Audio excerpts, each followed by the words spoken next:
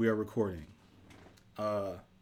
So this is RTBTH, hashtag RTBTH, which is an acronym for Real Talk Beyond the Headlines. And today we have Layla Ramirez on the podcast. So before we move forward, let's say hi to Layla. How are you, Layla? Hey, I'm well. How are you? Good to be here. Yes, it's been slightly over 3 years since we saw each other in the flesh. It has been, yeah. And now we are here together. We are. And we are recording a podcast, which is so exciting. I have, I believe, some excellent, beautiful questions to ask, of which I believe you will give some excellent, beautiful answers. But let's talk a little bit about what we're doing here. This is Real Talk Beyond the Headlines. Thank you. And so if you are a listener, you know, this is a podcast hosted by Tunde, Ehi, and Herschel. Ehi and Herschel are not here right now because we are recording a podcast with a very special guest. We are continuing the segment, Where Are They Now?, which has consisted of 3 episodes. This is the 4th. And the segment consists of talking with people who I believe, who are my friends, who I've gotten to know, who I believe are very dedicated to their work, to their craft, who are caring people, who have aspirations that are,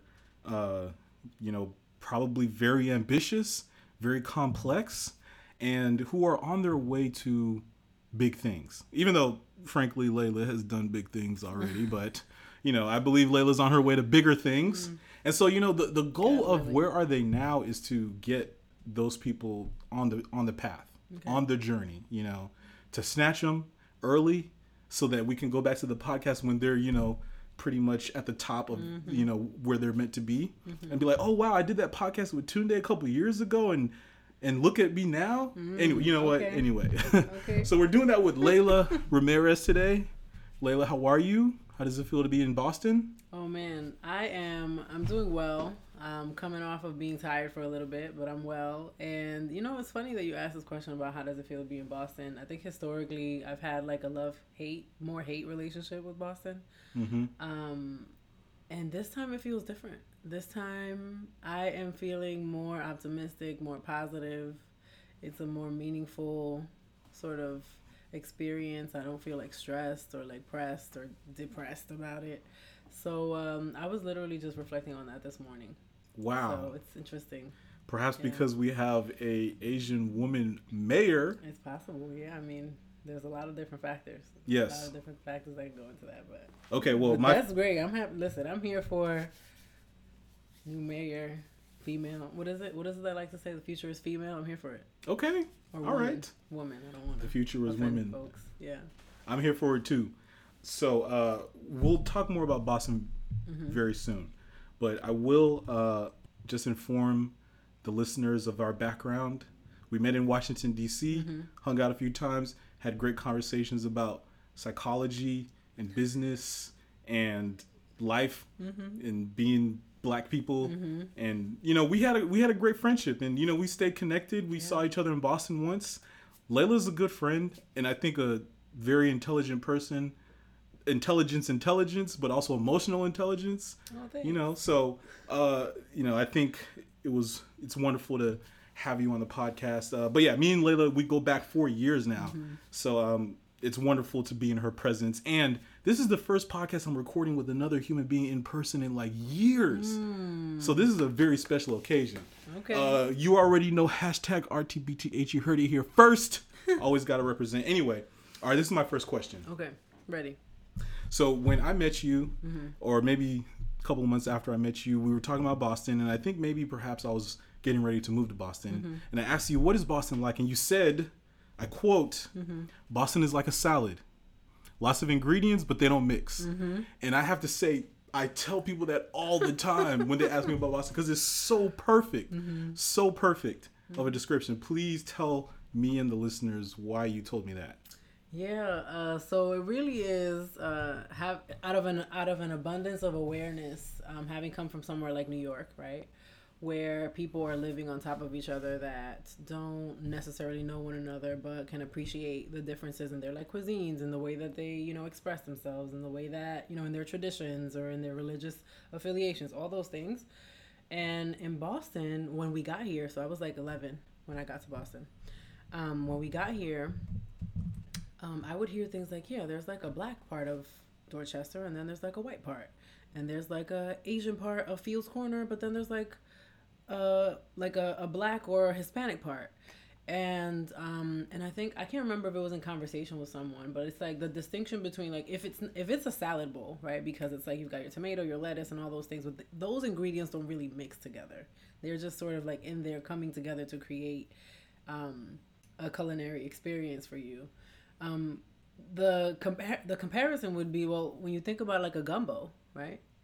Like everything mixes, right? Everything is like and whatever the sauce is, right? It's like infused with all the different flavors of the things, the ingredients that are in it. And that's just not what Boston is. Or that's not what it has been. I don't know. It's been, I don't know, maybe like 10, 15 years since I've lived here. So I'm not really sure, but you can tell me what your impressions are now. Yeah. Well, actually, we hadn't gone that deep into the analogy before, with like the gumbo, because they're not like fusing, but the flavors come together and it's like a whole dish, you know, and it's a whole culinary experience. I mean, look, I feel the same way. I think Boston very much is a lot of ingredients that don't mix. And I mean, the good part is that it is a lot of ingredients. You know, I am actually, you know, doing my training placement at the Chelsea Healthcare Center. Chelsea is a city that welcomes a lot of immigrants from all over the world, a lot of Central American, South American immigrants, but also I believe a good number of Africans, you know. And so I get, you know, a lot of my clients are pretty diverse people. And I'm like, all right, well, you know, it's here, Dorchester too. You know, a lot of Vietnamese people in Dorchester. I think Boston is very diverse, but you know, you see where I live. And frankly, it's a lot of the same around here. A lot of fair-skinned individuals wearing Patagonia jackets. That's right. And frankly, you know, I interact with a lot of these people in my work. I think, you know, they're great people. They've, you know, and when I say these people, I mean, I suppose I should just be forthright and say a lot of white people, you know, somewhat waspy people. I mean, a lot of these individuals have helped me achieve my career goals.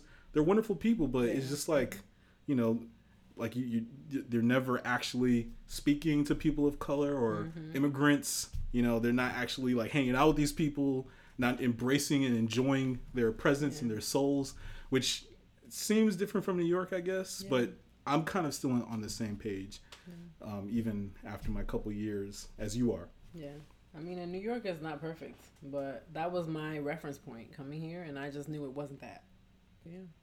Well, so the other side of this conversation, sometimes when I tell my friends that I actually love Boston, I love it. I tell people, let me know what you think of this analogy. I tell people it's like New York, but without all the very best and all the very worst of New York. I think that's an excellent depiction. Really? Yes. Okay. All right. Well, I've been telling people that, but I don't know. You know what it is? As you were saying it, I was like, wait, okay, I can get down with that, right? Because precisely what you're appreciating, having been accustomed to like moving a mile a minute in New York, like I always felt, this is going to sound really bad, but you know, I keep it, you know, unfiltered. I really felt like in Boston, the target is really to just be just above mediocre, as opposed to striving and reaching for the stars, right?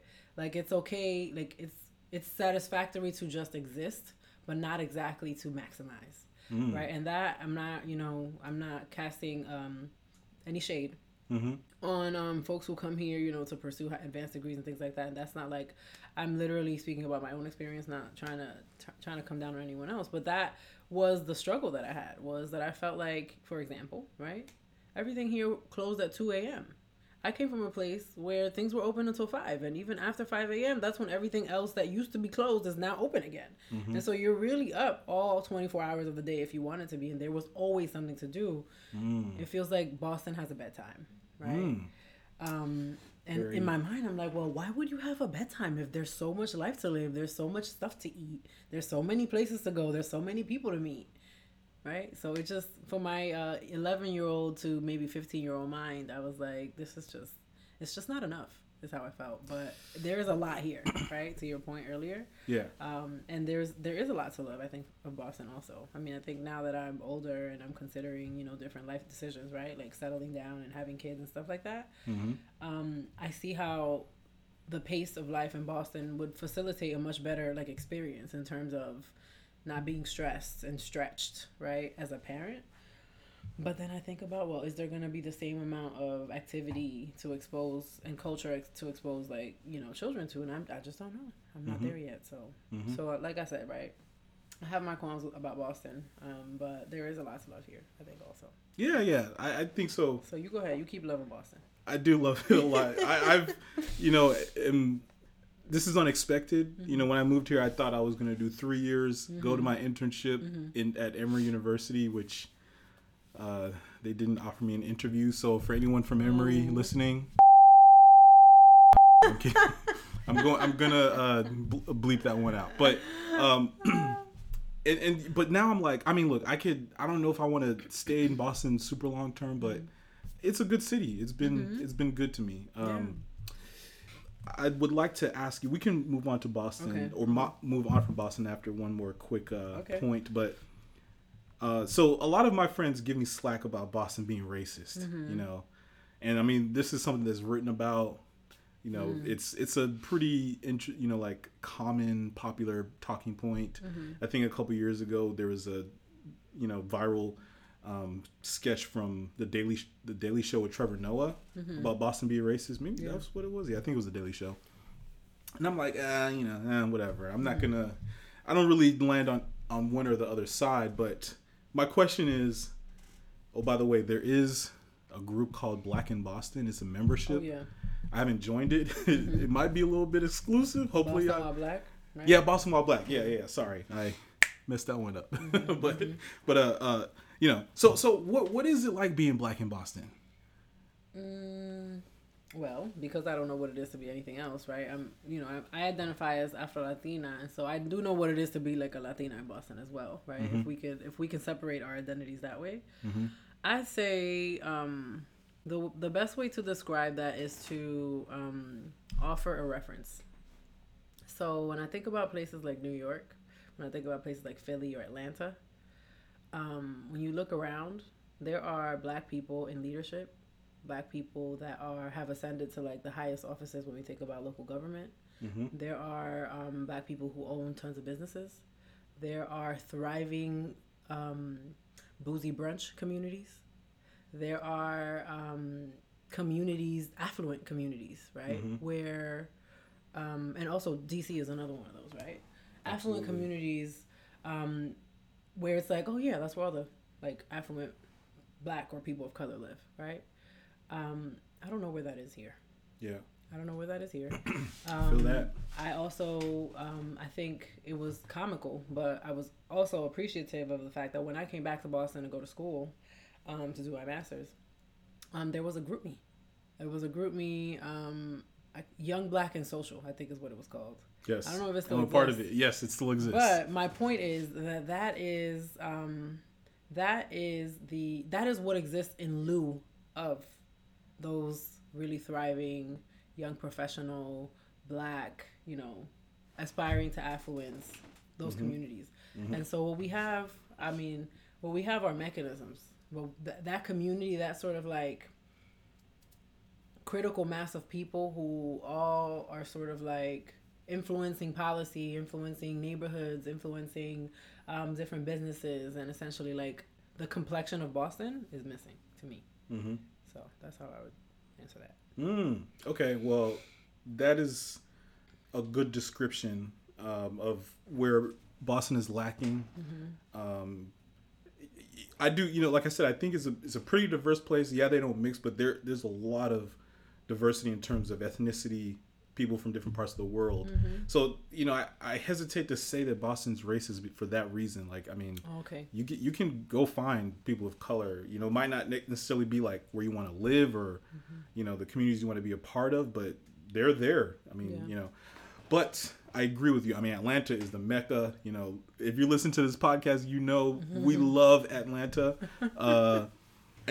So the mayor of Atlanta, who was recently elected, is a black man whose name I don't know, unfortunately, but I'll put that in the show notes. Go look that up. The former mayor was a black woman. The mayor before that was a black man. It's just like, this is the standard. It makes a difference. It matters. Yeah. Yes. And DC, where we met, a pretty great city, although I was ready to get out, but okay. But same thing. The mayor's a black woman.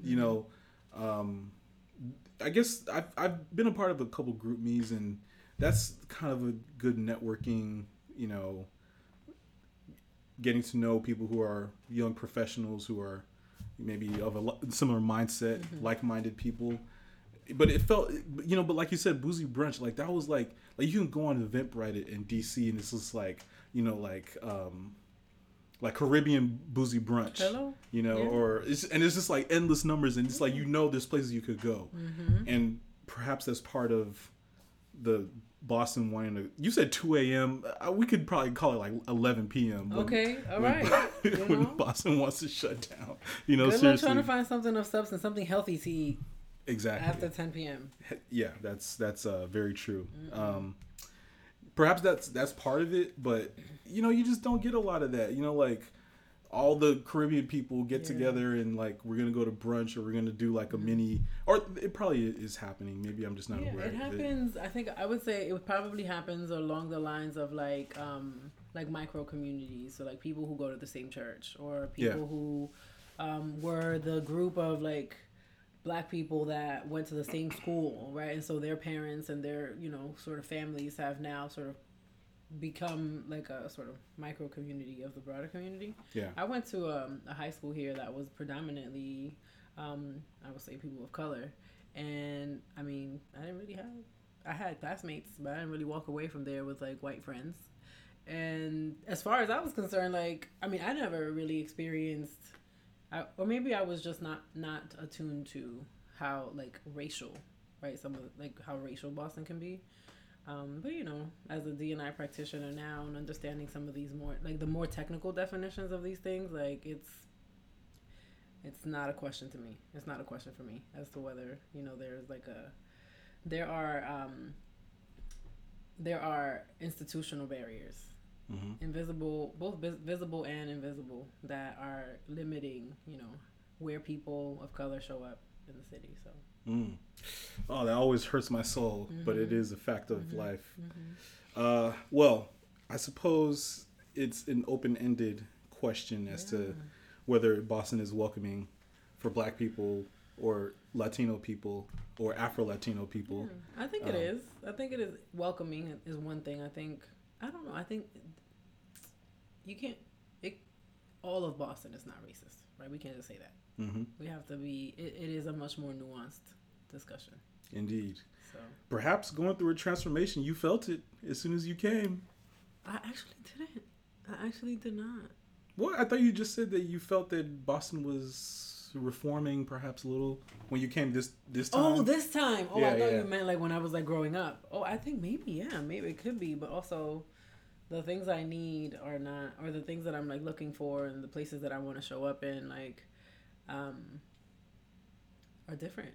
And so because the places and spaces that I'm in now are majority white anyway, Boston is right in line with those things. So it's like, oh, okay, at higher levels of like of your profession, or when you're in academic institutions, like this is what it is. Oh, all right. So, there's no sticker shock. Yeah. Alrighty. Well, let's talk a little bit more about a Boston institution or Massachusetts institution. So my question for you is, what inspired you to go to Smith College? Oh man, I think I would identify at that time when I was making my college admissions decision. I identified as like a cereal box checker and a overachiever, right? And so No longer. no, definitely not. In fact, I'm quite on the opposite side of the spectrum now. So, with that being the case, I think I've always been someone who sought counsel from people who I felt had like my best interests at heart. And when it came down to, I think I applied to 8 schools in total. Am I making this up? No, 10 schools, of which I think I got admitted to 8 of them. And I think the vast majority of them were giving me like real good money. And so for anybody who thinks, oh, I'm going to just go with the one that gives you the most money, that was not, I couldn't make the decision that way because the money was good everywhere, right? So the ultimate decision came down to, well, what do the folks around me who know me and who see, for me, what I can't see for myself, what would they opine? So I asked my mom, I asked my dad, I asked my guidance counselor, and probably the most convicted person was, I was in NJROTC at the time. We did Navy ROTC at my school. Did you have to wear a uniform? Oh yeah, on Thursdays. I was in ROTC too, unfortunately. We wore it on Thursdays. But listen, I wore that uniform with pride, right? I felt like this is it was great. And my commander was the one who said that I should go to Smith. And this was someone who I didn't have, contentious is not the word. It was someone who I felt he was equipped to he was like a credible authority in my life in ways that other people I felt were not, and I could run circles around other people. I couldn't do that with this man, but he knew that I would attempt and try it. And with that being said, even though he said it, and I was like, why would he say that? Like, it made sense. About Smith? When I got to Smith, it made total sense. Having graduated Smith, I understand 1,000% why he said it. So yeah, that's how I made the decision. It was based on what other people had to say, and also, the money was great. Oh, and I think there was a part of me who wanted something smaller. So I went there. But Northeastern was my actual, like, I love Northeastern. I was like, I want to go there. I got a full ride and everything, but like I said, cereal box checker out here, deferring my decisions to people who I thought, knew better. And it worked out. I think it worked out. Yeah. Well, I just had to put in a plug for Northeastern. I feel like I've come to Boston and just drank all the Kool-Aid, but I love Northeastern. Yeah, it's great. They have some problems with their administrative the rapidity of them doing administrative things, But I mean, it's not a big deal. It's just you got to make some phone calls every once in a while. But I love Northeastern. It's treated me well. Yeah. I ask you because I don't know, but we spoke a little bit. We don't have to get into too much detail. We spoke a little bit about perhaps some of the challenges in your environment growing up. Correct me if I'm wrong. Perhaps it wasn't. There wasn't things that were sort of pushing you and creating the exact perfect environment for you to go and pursue higher education and excel. And so I was just curious, like, how did you, let me actually go ahead and say this for the listeners, but Layla's a very perseverant person. Yes? Yes, she's very perseverant. I mean, I don't know if that's an innate, if someone cultivated that within you, but we'll get into HBS soon. Oh, for the people who aren't game, that's Harvard Business School, which is where Layla got her master's. I feel like you can't call an MBA a master's. Like it's like not. I don't know. Whatever. They did a good job of positioning it as something different, but it is a master's. So, all right, if you say so. I feel like the marketer bait. We took the bait. Yeah. So Layla did get her master's at HBS. I mean, I have found you to be perseverant. I mean, strong will to pursue these the education and the accomplishments that go along with that. So you told us what inspired you to go to Smith College, but what inspired you to just really keep pushing through all of that? And then you had work experiences before HBS and after HBS, like you've persevered. Yeah. I mean, I have to give first and foremost thanks to God and to my parents. In their own ways, my mom, for example, is just incredibly resourceful, right? Incredibly, I would say. I mean, really nurturing, and she is probably the reason why I am, at least at this point in my life, super convicted and being unapologetic about who I am and what I need, right? And making sure that I'm holding folks accountable to either giving me what I need or moving out of my way, right? So with that being the context, there was not a doubt in my mind that I was going to go to college. Paying for college wasn't something that we actually talked about, but like I said, serial box checker. I was like, I knew the comparative advantage that I had as a student for these institutions who were trying to beef up their diversity numbers. And those were the cards that I was dealt, so those were the cards that I was playing, right?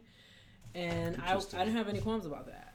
I also understood that having gone to an exam school here, I felt like I was prepared academically, and my mindset was a growth mindset. One of, like, if I don't know the answer today, okay, I just don't know it yet. Not that I'm never going to know the answer. And if I so choose to put my mind to figuring out what the answer is going to be or is, then, you know, if I actually decide that I want to do that, then I'll probably get it done, right? And so I could thank my mom and my dad for that. Because I've always been, what's the word that I was using? I spoke to my partner about this yesterday. I think I've been really, there is a word, persistent. I'm very persistent. But not like obnoxiously persistent, like people that are like annoying. But I'm like, I play the long game. And if I haven't found a way in, I just haven't found the right way in yet. But I'll find a way in, right? And so so with that being sort of like the spirit of like going to college, to me it was just like, all right, well, you just do your homework, you show up in class, you submit your assignments, and you will graduate, right? If getting the degree is what the end game is. It was a formula. I could plug and play.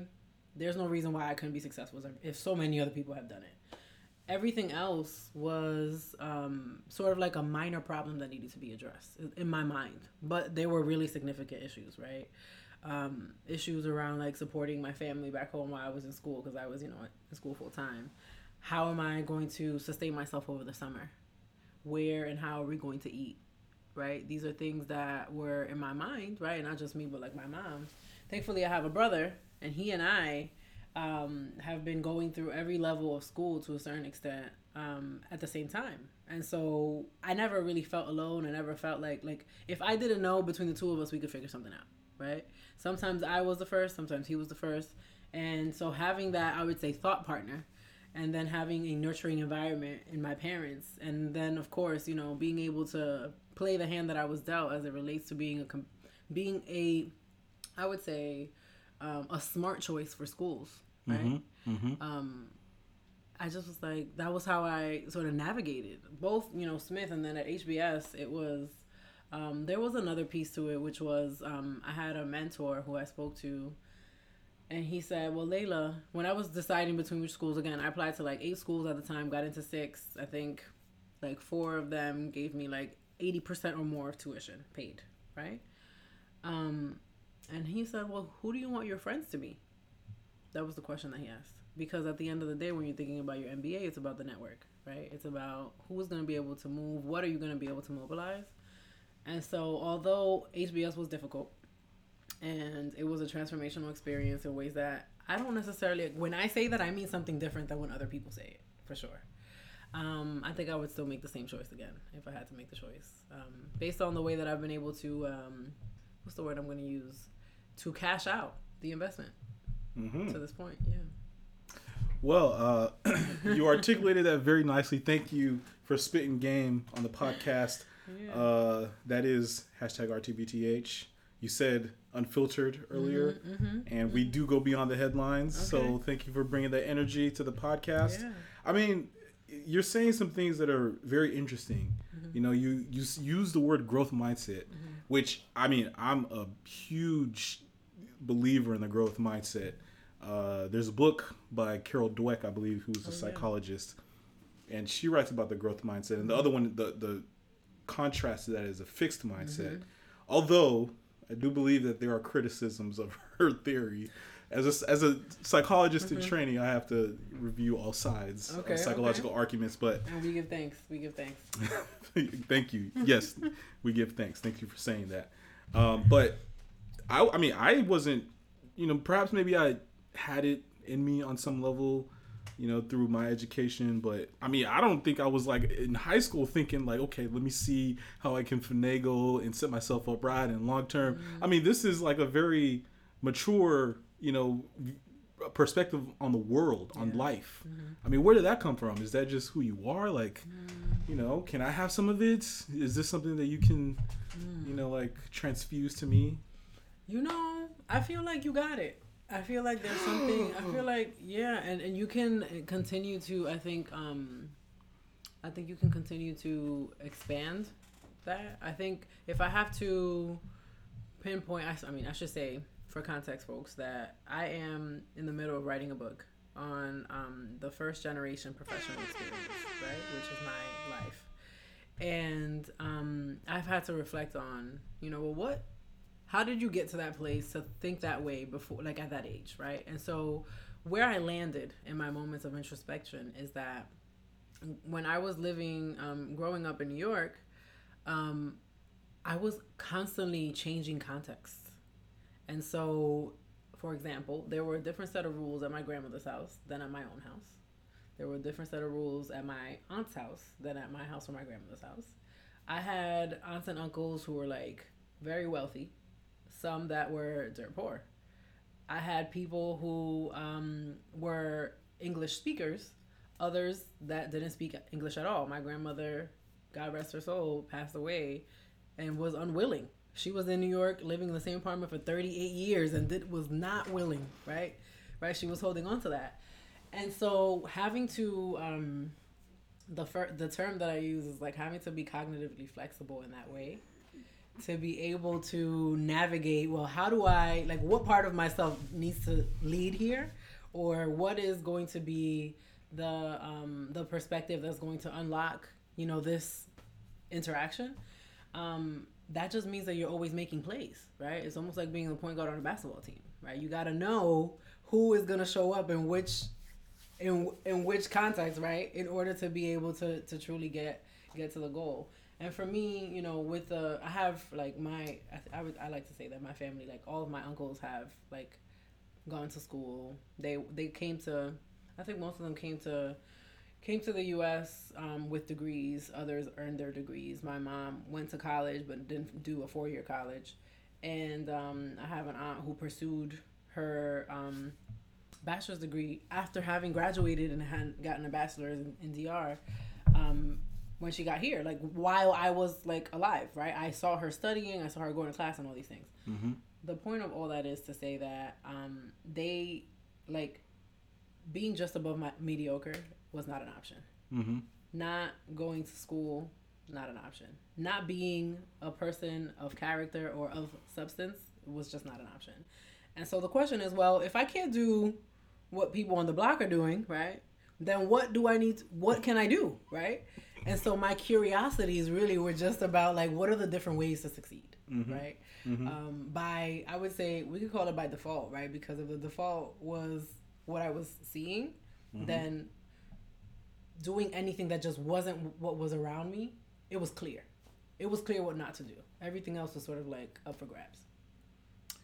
Okay, well, Layla, you are spitting some hot knowledge on the podcast. Thank you for coming and, sharing, about yourself on the podcast. Yeah. First of all, being a point guard in your life, great analogy. Mm-hmm. Everyone should strive to be the point guard of their life, right? Yeah, I love that. Yeah. Secondly, I mean, cognitive flexibility. Oh my God, thank you for saying that. You have just unleashed my psychology nerdism. Oh, okay. So there's another term, psychological flexibility. Mm-hmm. I think they're mm-hmm. Interrelated. You could say psychology. I would say is comprised of emotionality, cognition, and motivation. Mm-hmm. So cognitive flexibility is very much in line with psychological flexibility. Mm-hmm. I don't know the research too much, but it's a very, very compelling psychological construct that can help describe how people succeed, how people stay healthy. Mm-hmm. So thank you so much for bringing mm-hmm. that on the podcast. Mm-hmm. Look, if you're ever on the podcast and you talk about a psychology concept, just, be prepared to get some at least 30 seconds of me just nerding out for a second. Come on now. But I tend to somewhat feel that way by myself, because although all immigrants are pretty diverse from typical American culture, I feel like, at least with my Nigerian parents, like it was just like the complete opposite end of whatever America offers.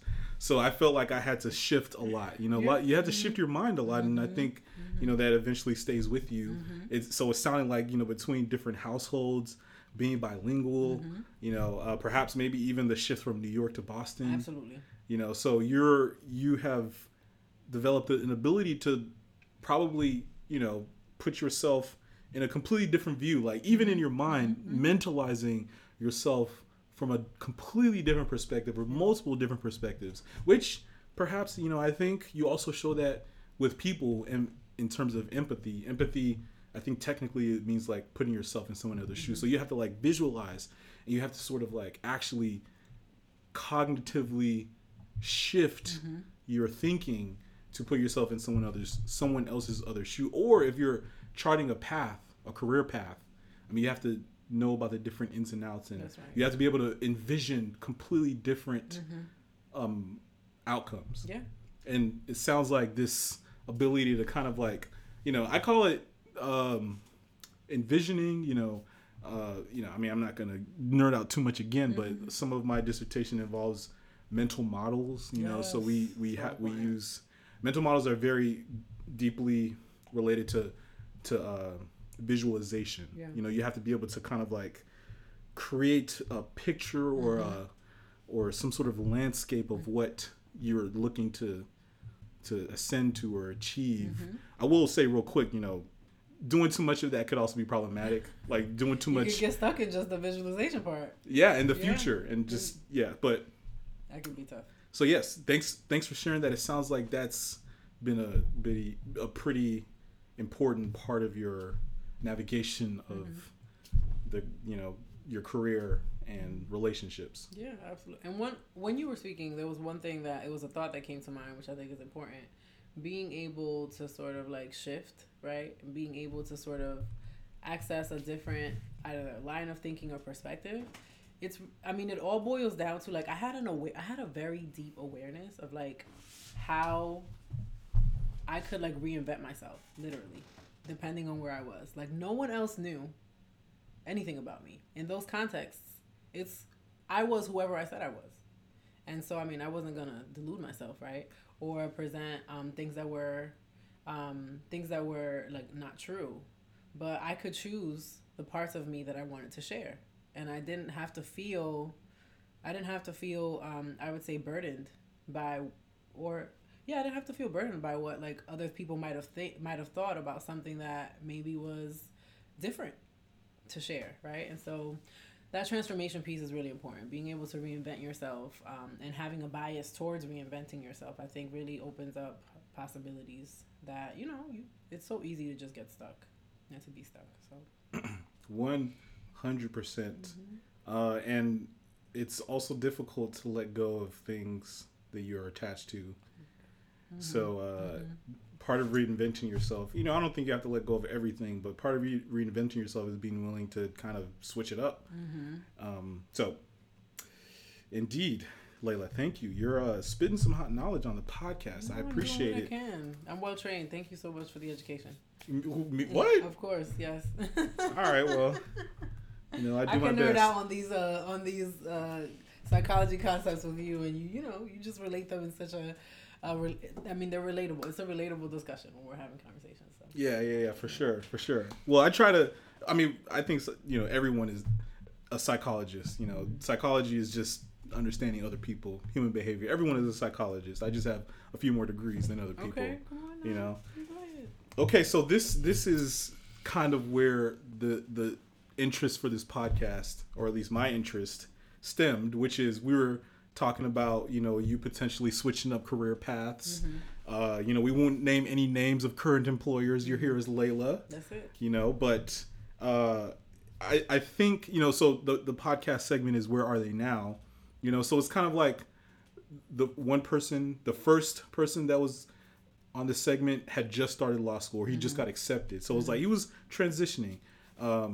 Another Gabby Clark, for the listeners, she was on Where Are They Now. She had just finished her MBA at UCLA.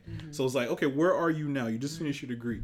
So I don't know if there's a specific like thing that happened for you where it's like, okay, where's Layla now? But from our conversation, it seemed like you are kind of maybe at an inflection point, switching, shifting your mindset a bit. Can you tell us about that? Yes. I mean, jump in at any point because I could talk about this forever, and part of me is still sort of like processing in real life. So I think when you and I had just met, I was just starting my career I didn't know it at the time, but I became like an IDNE, DNI, inclusion practitioner, one of those, right? And people call it different things. And for probably 2 years, I was like, oh my God, this is what I was on earth. This is what I was born to do. This is me. Like it's like I can be all who I can be. I can be my full self at work. I can talk about things that I care about. I can advocate for people who maybe don't feel like they have a voice. I can change all sorts of things, and I can influence leaders. Wow. So I did that, and I've been large doing corporations. At a very large corporation, yes. Yeah. I was doing that, and I really wanted to continue growing on that path. Right. This is why having mentors and sponsors around you is really important. I couldn't for the life of me understand why one of my sponsors was telling me, that he was tired and that, some of what we were doing was really sort of like frustrating for him. I was just seeing all the potential, right? In the last 3 years, I've moved jobs twice, and it has felt like with every transition, the conversation has sort of restarted. This conversation around how do we drive inclusion, how do we increase representation, how do we really just create a world that reflects at least in the United States, that reflects a company or a culture that reflects the population of the United States, and at least is representative. Yeah, and also one thing that on the outside looking in that I feel like could be improved on is not limiting people, who are in this diversity bracket from getting to where they want to be to really like top level successful positions. Because, I think there's a problem of like maybe there's just not enough, we'll call them applicants, because, the systems in place to get to that point are pretty, difficult. But then people who are actually qualified are not getting opportunities, but I'll let you go on. Yeah, so that's really at the core. I like to think of myself as like a corporate advocate, or as like someone whose job it is to it's my job to use my voice and the platforms that I have to elevate the conversations that otherwise wouldn't see the light of day, because these people don't have, we call it relational power, actual, financial power, or whatever, right? So now, like in the last, since we met until now, I am soul searching. I am really trying to get specific, trying to establish a mental model, trying to envision, right? What is next? And if I'm honest with you, I have a sort of destination. I'm like, you know what? I want to go be a voice, be a force, flip tables and turn chairs where it's actually going to make a difference, right? Right now, I'm challenged by, I know that the work that I'm doing makes a difference. I'm challenged by how my perception of how incremental it is compared to it being like a quantum leap, right? And so I'm going after where I feel like I could have like a quantum leap type of change or impact on things. And so where I've landed is that it's time for me to take a break from inclusion work, right, and to pursue a more traditional business career path. So my background, right, so my first career, I like to say, was in financial services, and I did that for 4 years. I think I killed it, right? I had a good time, but I needed to go find my soul afterwards, and went and pivoted into social sector after that, and that sort of like started my career in inclusion. And now I'm like, if we want to really, let's say, change the complexion of a corporation, well, the management team of companies are held accountable by their board of directors. Mm-hmm. So I'm like, that's where I need to be. But when we think about how you get onto the board of directors, there are very traditional paths that take you there, and being an inclusion practitioner is not one of those. Mm-hmm. So I'm like, you know what? I'll reinvent myself. Not a problem Mm-hmm. at all. I'll reinvent myself. I've got relationships. I got this really shiny, master's degree. And I have, I think, a solid track record of success up until this point that I could probably sell. I could probably sell being a general manager somewhere, a business development manager somewhere, or even a product manager somewhere. So those are the sort of like angles that I'm considering now in a traditional business. So I'm open. And if you're listening to this podcast and you're in a position to hire people, right? I'm happy to talk. Okay. So that's where I'm at right now. Really trying to make a hard pivot back into like a core business function and to just be the change that I want to see, as opposed to like teaching, training, begging people to just be better leaders. I just want to. Here is Layla, an inclusive leader at this, doing that. Yeah. That's how I'm thinking about it. I mean, I sympathize with a lot of what you're saying. I think I understand where you're coming from. I'm gonna try not to get too controversial on the podcast Why right not? now. It's controversial. Because I don't think I have my thoughts fully formed, and I also don't want to get dragged on Twitter. Okay. But yeah, I'm somewhat skeptical of how things have played out with this shifting, I guess, national shifting in race relations. So on one level, I think that we've made some fantastic progress. For example, the Washington football team got rid of being called the Redskins. I mean, I think like the fact that happened is just mind-boggling to me. But one thing that I've noticed that doesn't make any sense to me, and perhaps maybe I've gotten in trouble for some of my views on race, and I attribute it to being Nigerian. Okay. but I don't understand how groups that are meant to be for white people, white ally groups, come and evaluate your white privilege. Like it's like I've seen these happen in various settings where it's like only white people. We come and we talk about our whiteness and our problems and how we're problematic, which sounds good, but I'm like, at what point in history has a group of white people, trying to work on so-called white issues, or when has that ever been successful? I think the goal should be trying to get people to mix. Yeah. So I think that's stemmed from this push into, restructuring race relations, and I'm like, I'm a little skeptical of that. Does that resonate with you at all? I mean, I understand where you're coming from, and what I can offer you is that if you consider, so you asked the question of when in history have white people gotten together and talked about their issues. Well, not just that, but when in history has it been like a whites only function that's been successful? The founding of this country, the founding of any academic institution. I mean, when you think about like the historical context of the United States, like maybe you and I can't necessarily relate to it because, we have. You're also Nigerian, right? I'm also Dominican, right? And so when I think about the leadership of the Dominican Republic, they look like me, they sound like me, right? So we have a different reference point. No one took us necessarily and brought us here and then said, you have to do what we say, where we had no input into that. So I think what I would offer you is that the beauty of these groups, right, even as controversial as they may feel, or as like triggering as they might be for some people, is that they're driving awareness, right? So if another white person doesn't tell a white person about their privilege, like they're not gonna hear that they're privileged from me, but they'll hear it from another white person, right? It's really interesting, right, how that works.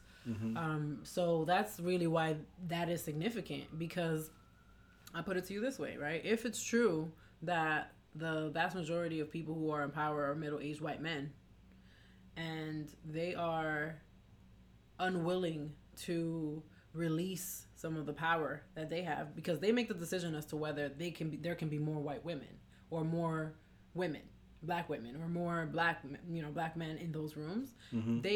It is essentially like you have to be aware that you have the power before you can exercise that power.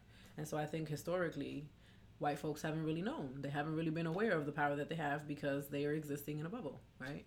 And they're not necessarily having to bear the brunt of their actions or inactions, their biases and prejudices, right? But we do, because I'm sure that if I asked you, how often how often might you, like, when you get around other black and brown folk, has there ever been a time where jokes about like CP time or like that's just like what Nigerians do, or like is there ever a time where we are not calling it out?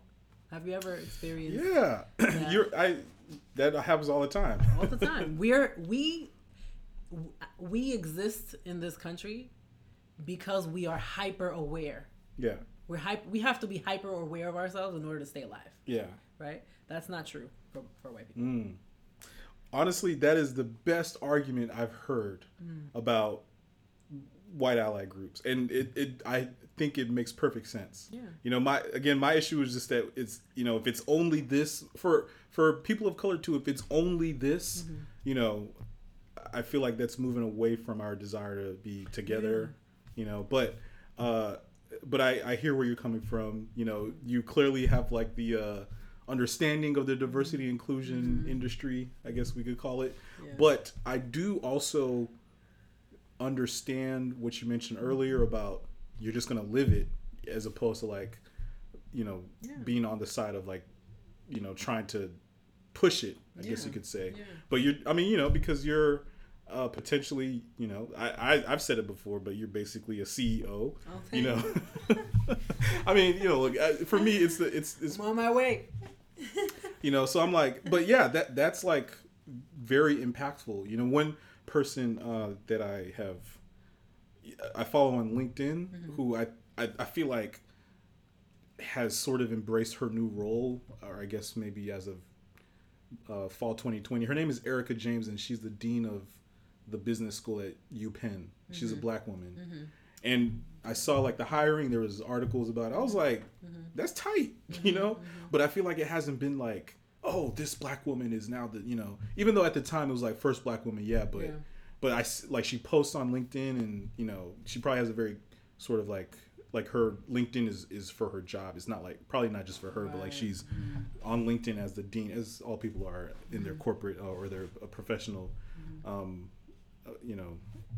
their professional identities. But it's just like I see her posts, and it's like these events and graduation. I'm just like, she's just a black woman doing the job. Like, I feel like it doesn't have to be this sort of like racial social justice, I don't know. Yeah. I'm probably it's kind of like everything doesn't have to be racial, right? Yeah. And everything doesn't have to be political. Mm-hmm. But tell me who exists, at least in this country, where race and politics don't impact you. Yeah. The personal, the political, the racial, like, it's all the same thing. Mm-hmm. And it's not, and because we don't, like, it's not like we can just compartmentalize, right? It's not like I can say to you, hey, so I want to talk to the student in you, but not the Nigerian in you, okay? Mm-hmm. So if you could, like, keep the Nigerian aside and just talk to me like a student. Like, there's no world where you can speak to me like a student, right? And the lens that you have as a Nigerian doesn't somehow influence that, right? We just can't leave it at the door. But, like, to the degree that you're aware, you can, be more, let's say, not measured is not the word. You can be more strategic. Maybe it's strategic or measured, right? In terms of the things that you say, and you can maybe adapt what you're saying to whatever makes sense in the context. So really, that's. I mean, it's about awareness. It's like, if you don't, there's this. So I earned a coaching certification during the pandemic. Okay. Air horns. Yeah. They'll be coming on the podcast. And there's one phrase.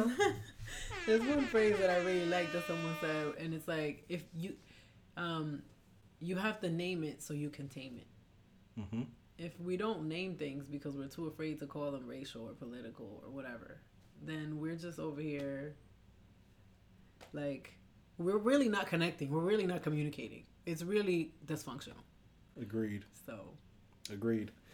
Well, perhaps you are on the cusp of some cutting edge innovation in the world of, diversity and inclusion. Mm-hmm. I think perhaps that's a little bit too limiting, but in corporate environments, like actually becoming the companies that they say they want to be and the people that they want to recruit. Mm-hmm. I guess you can be in the industry, mm-hmm. or as you said, you could be in the company as that person, mm-hmm. and just create those values in your mm-hmm. sort of like in your space, in your environment, in your sphere of influence. That's right. Or perhaps there's something new that mm-hmm. you are working on, perhaps in your book, which we gloss over a little bit, mm-hmm. but I mean, congratulations on even deciding that you want to write a book. Yeah. I personally think writing a book is probably the hardest thing anyone could do. Mm-hmm. So kudos to you. But yeah, perhaps maybe you're on the cusp of something new and innovative, and perhaps you're actually creating something before unseen. I received that. I received all of it. Yes. Okay. So we are pretty into this. We're coming up on an hour. Okay. But I do have a few more questions for you. So this one is, I mean, we've talked about it a little bit, but maybe it can be quick or long, up to you. But what is it like being an Afro-Latina in corporate environments? Oh my goodness. Well,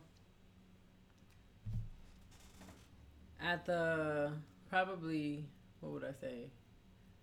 This is my experience, right? So I'm going to speak for myself, and I'm not here trying to explain or express anybody else's views. I would say, because I don't know how to be anything else, but I have led with Latina first, and I've also led with like Black. It's there are lots of similarities with the Black experience. I would say that what it's really funny. So what I am challenged by in terms of being an Afro-Latina is that and this is something that I thank Boston for, right? So when I came to Boston, I identified as Dominican. In New York, everybody knows what that is. Here, people are just like, "Are you Cape Verdean? Are you Black? Are you everything that was wrong?" Right? In the sense that, like, I didn't identify as those things at the time, right? It was also a journey. We could talk about this maybe on another episode, but like, Afro-Latinidad is a new concept. Mm-hmm. Right? It was either you are Black or you are Spanish when I was growing up here. Mm-hmm. Right? And from as early as I can remember, I have a defiant spirit in me, which is part of what wraps into the perseverance and the persistence. Mm-hmm. And I just was unwilling. I was unwilling to compromise. I was like, all my friends are Black. I feel comfortable with Black people. Like, I don't identify as Black, which I'm down, right? Mm-hmm. And then with the Latinx people, same. The issue was in how my Black friends and how my Latinx friends perceived me, and I had to renegotiate. I had to renegotiate what those perspectives were for them, and now, right, and that I'm in the corporate context, it's the same thing. I'm not what you think I am. I am what I say I am. And if that makes you uncomfortable, read a book. Google it. I'm not responsible for educating you about my experience. Do your Googles be... Hello? So, so if you're hearing that, it's similar, right, to like the plight of like the Black man or the Black woman, it is because there's a lot of misconceptions, and some of it is new, right? And there's like not community, right? So, and I'll tell you, like in one of my previous roles, one of my closest mentors and sponsors excluded me from a Black event because he wasn't willing to see. He's just like, "Oh no, you're Latina, but you're not Black. It's not the same thing." right? And so I had to educate. I mean, it's hurtful, right? When you have to have these conversations with people. It's like when I was telling you to be a student and not a Nigerian, like that. You don't want to be anywhere where you can't be who you are and all the things that you are, right? If you have to 100%. mute parts of you, it becomes exhausting and it's taxing. Yep. And you're expending energy that you don't have because we have to be out here every day. We gotta fight, right? It's hard when you have to do that with people who are supposed to be your community.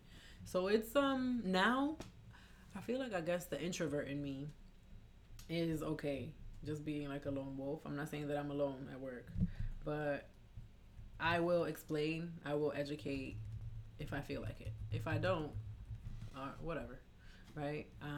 I feel supported, right? And I'm like, I'll participate in the black things, and I'll participate in the women things, and I'll participate in the Latinx things, and I would be damned if anybody tried to tell me that I couldn't, because you don't want a lawsuit. That's the reality. That's the reality of the situation. So thankfully, we often misidentify people, right? As we think about like our social interactions, misgendering is also a thing, right? For folks who are sensitive around LGBTQIA issues. And that's not on me. Those are your biases. Those are your preconceptions. And I am 1000% clear on like, I know who I am. If you don't know who I am, like I said, read a book or Google it. Wow, that's a very powerful perspective. Where you... But I'm tired. I'm here, and I'm saying it this way because I'm tired. Because I tried it other ways, and it's just exhausting. Yeah. So how long would you say that you've approached your professional relationships and interactions from this viewpoint, this new one? I think that I was empowered when I was leading diversity and inclusion at one of my last companies. I was empowered to share more of myself, and therefore, like, once you share with 30 people, this is how I identify, they will share with others that this is how you identify. Mm-hmm. So being empowered to share and to make myself visible and to be seen has made it easier. So that like it's like once you put something on the internet, for example, on Twitter, mm-hmm. I mean, I guess you can take stuff back, you can delete things, but people have already seen it and screenshotted it. So you got to stand by it. And so every day that you have to stand by that, it's like, I'm going to use a technical term, you have less and less fucks to give. Because it's like, yo, that's what it is. So, right? Right? Shoulder shrugs. Like, what can I do? Like, yes, this is who I am. Yeah, well, you heard it here first on RTBTH. I think,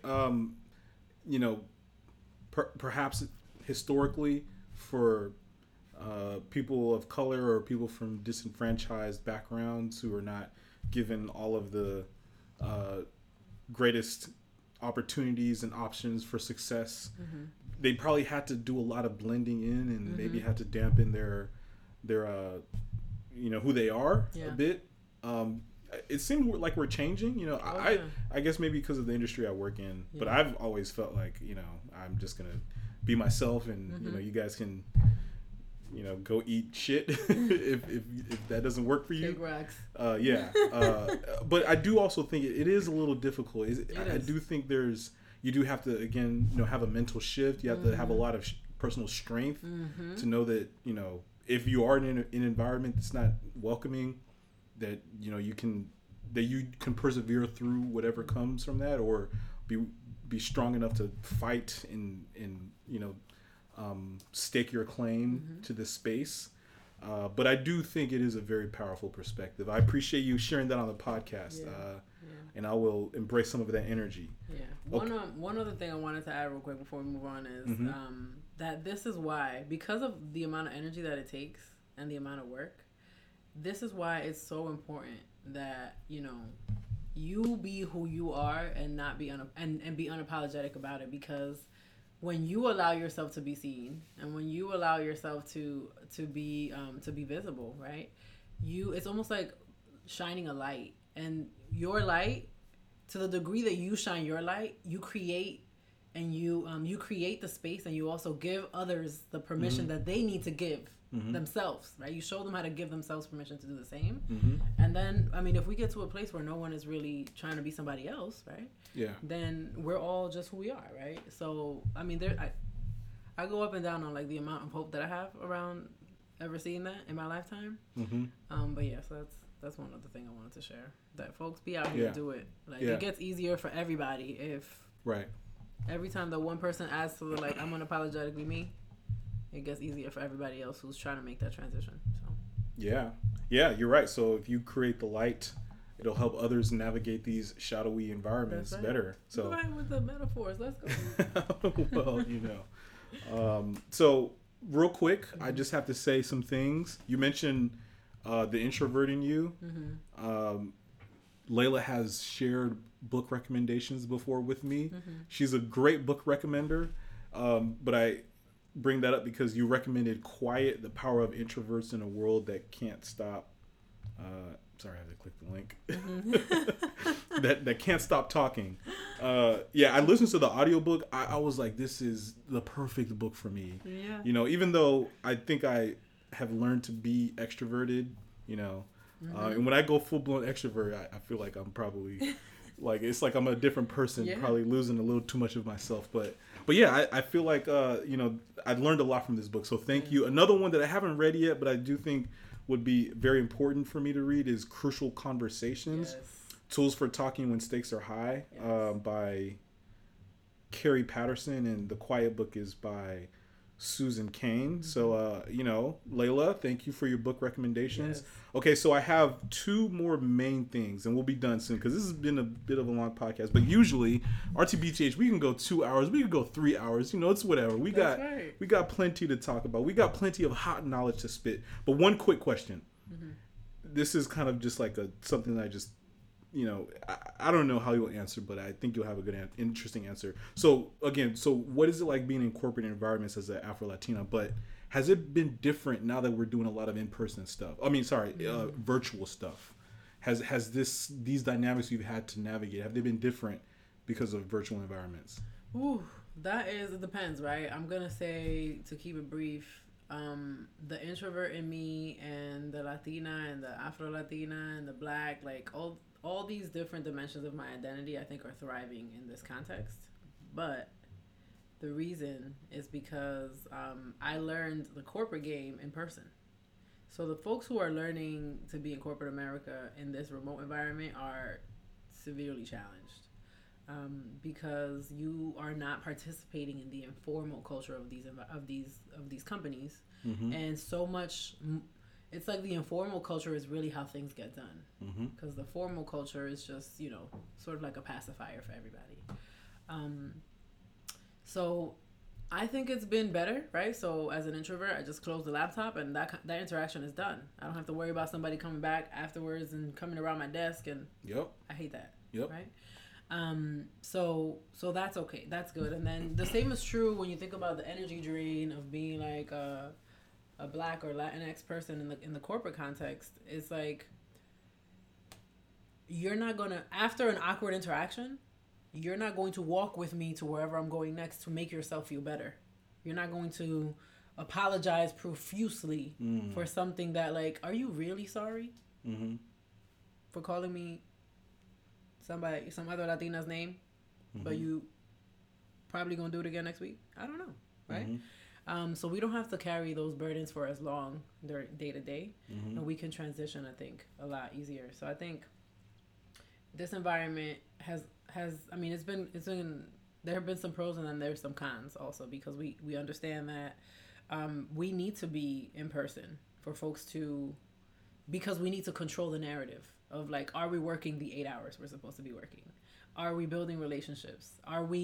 Is what we said, are the words that came out of my mouth what people actually understood, or are they repositioning that narrative in a way that is detrimental to me and my personal brand? So in those areas, I think, it's more challenging. And I'll be honest, I decided that I was going to unsubscribe from I need to build relationships on Zoom. It's exhausting to me. It's not, the depth of connection is just not there. And so I don't show up at the happy hours or the water cooler chats, the virtual water cooler chats. Like, I need to recharge. And because I don't have the in between meetings anymore to do that, and I don't have like the lunch to take on my own necessarily, because I also am working. I've been working in an environment with my partner who is also in the corporate context. I really like, I have to be really mindful about protecting my the time that I need to recharge, and it's more often than not is going to be when you're at the water cooler, when you are taking lunch break, and when you try to schedule the happy hour. That's when I'm recharging, so no, I won't be there. Well, you were speaking my language. Yeah, I entered at a health tech company this past summer, and it was a great company, Pear Therapeutics. We can talk about mental health technology in a bit, but yeah, I could never get with the virtual happy hours. As a therapist, I mean, I will say, look, the telehealth has opened up access like you would not believe, and I think it's probably going to transform. Mental health is going to be a slow transformation, but it's probably something that we crucially needed. Absolutely. But I mean, I can tell you, there's some people on my caseload that I'm just like, you need to be in person. You got to come see my face, and I got to see your body and your nonverbal. So I don't know. I'm a little torn, but I certainly sympathize with rejecting virtual socializing. Yeah. Well, I have two more, I think, pretty hard-hitting questions for you. Do we have 10 more minutes? Let's see. Yes. Alrighty. So Layla, along with some of the other talents I believe you possess, I think that you are someone who is analytical, but also very empathic. I also believe that of myself, so perhaps maybe that's why we were able to connect. So I'm going to ask you something that's probably very difficult, but I also think that you are going to be able to verbalize a worthy response. So we're, in the world, we're dealing with a lot of, it just seems like the world is just going, it feels like everything is just so difficult, not necessarily bad. Like, I don't think that we're living in times that are just like horrible, like, oh, that period of time in American history was horrible.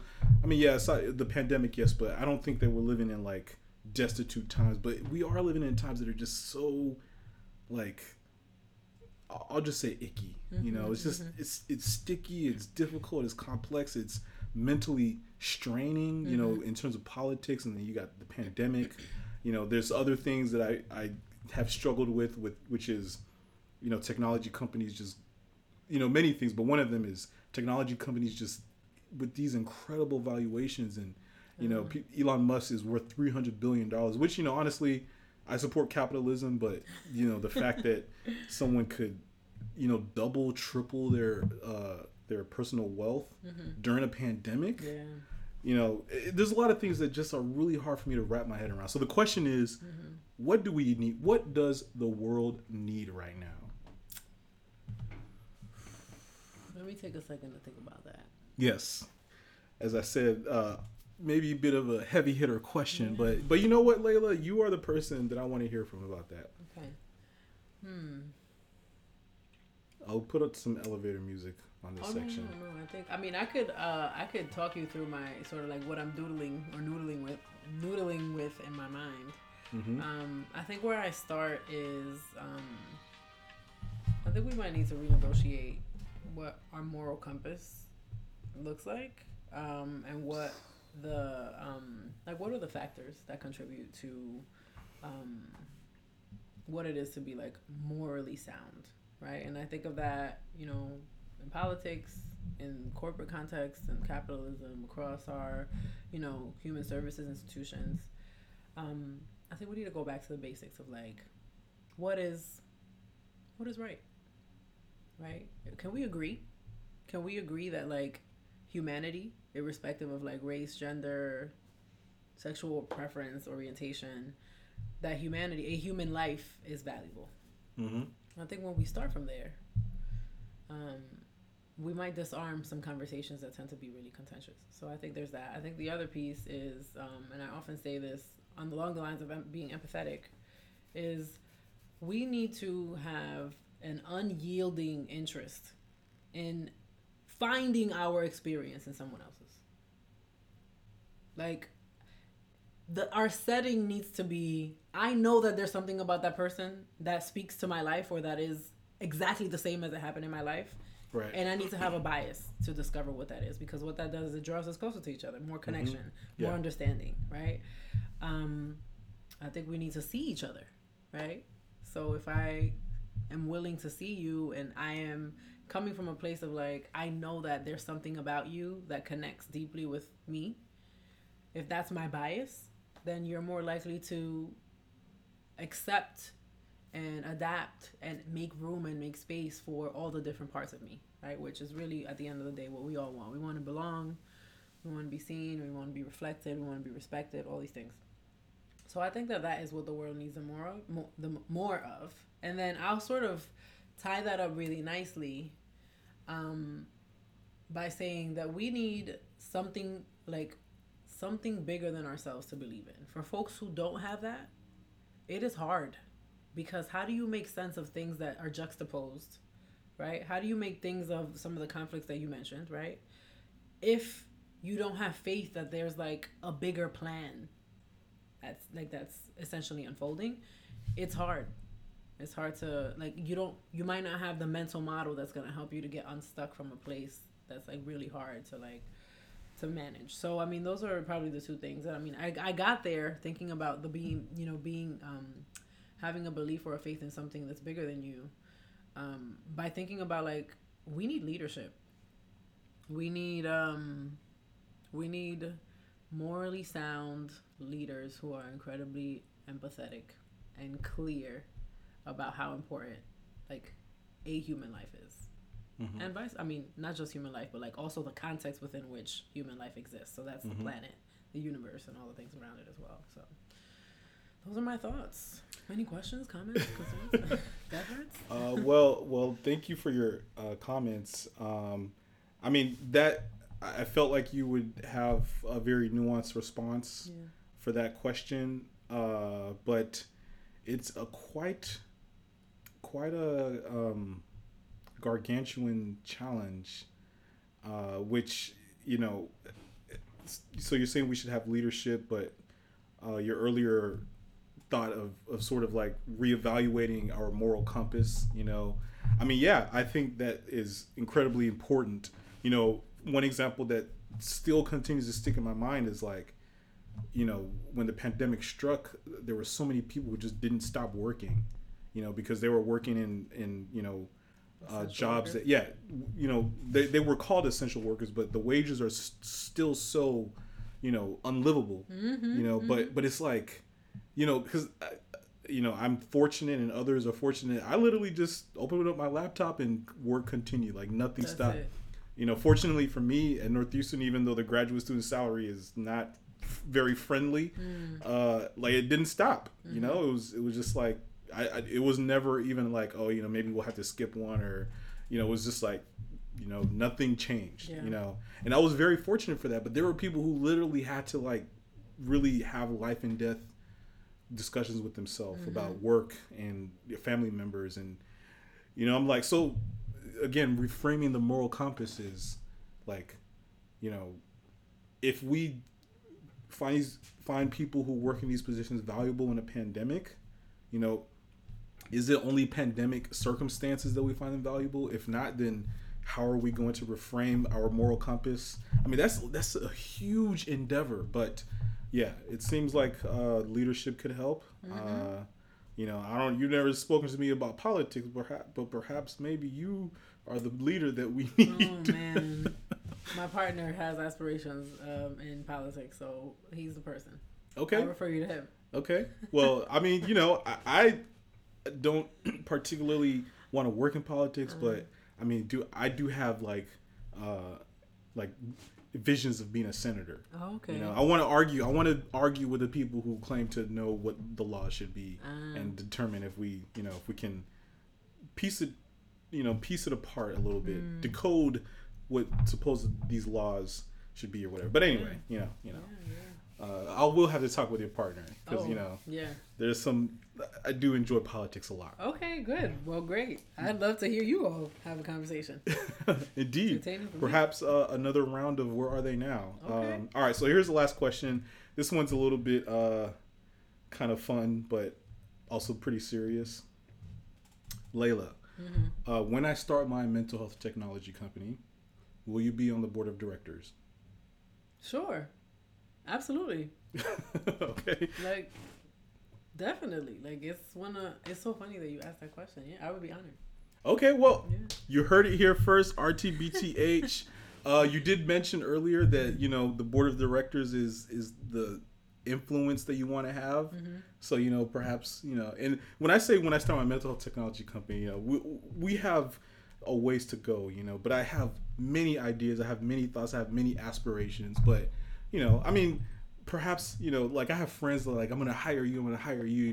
You don't want to be like that. You don't want to just hire people that or you don't want to just bring in people that to your your industrial projects, and projects that will influence other people, the world at large. But I think that you have everything that a potential director on a board should have. You have the understanding of corporate environments,